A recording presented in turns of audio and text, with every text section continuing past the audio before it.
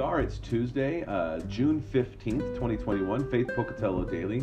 Again, we're just going to slowly go through the book of Acts. Again, the overviews are happening on Sundays, but then we're going to get into some of the details just to give you a better picture of everything that's going on at the time that the church has started. Because remember, the Word of God continues to reach even today, and we see it reaching people in the book of Acts. So let's just continue on with chapter 1, verses 4 and 5. And while staying with them, this is Jesus, he ordered them not to depart from Jerusalem, but to wait for the promise of the Father, which he said, "You heard from me, for John baptized with water, but you will be baptized with the Holy Spirit not many days from now." Now, what I love about this story is that he's with them. He's the resurrected Christ. He's been seen for 40 days, or he's being seen by people. And during that time, he's talking about the kingdom, but he's also giving instructions to his disciples.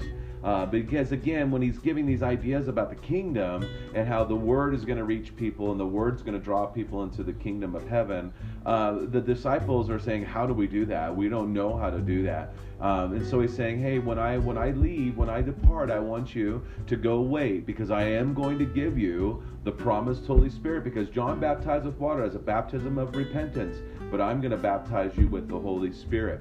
And so we see that this is important, because for anyone to be able to truly proclaim the truth about Jesus, they have to be born of the Spirit.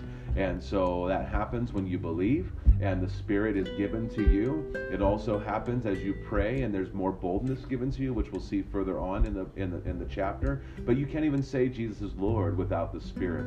And so we're so thankful that Jesus freely gave it to them. So may God richly bless your day. Enjoy Jesus. Go and share life.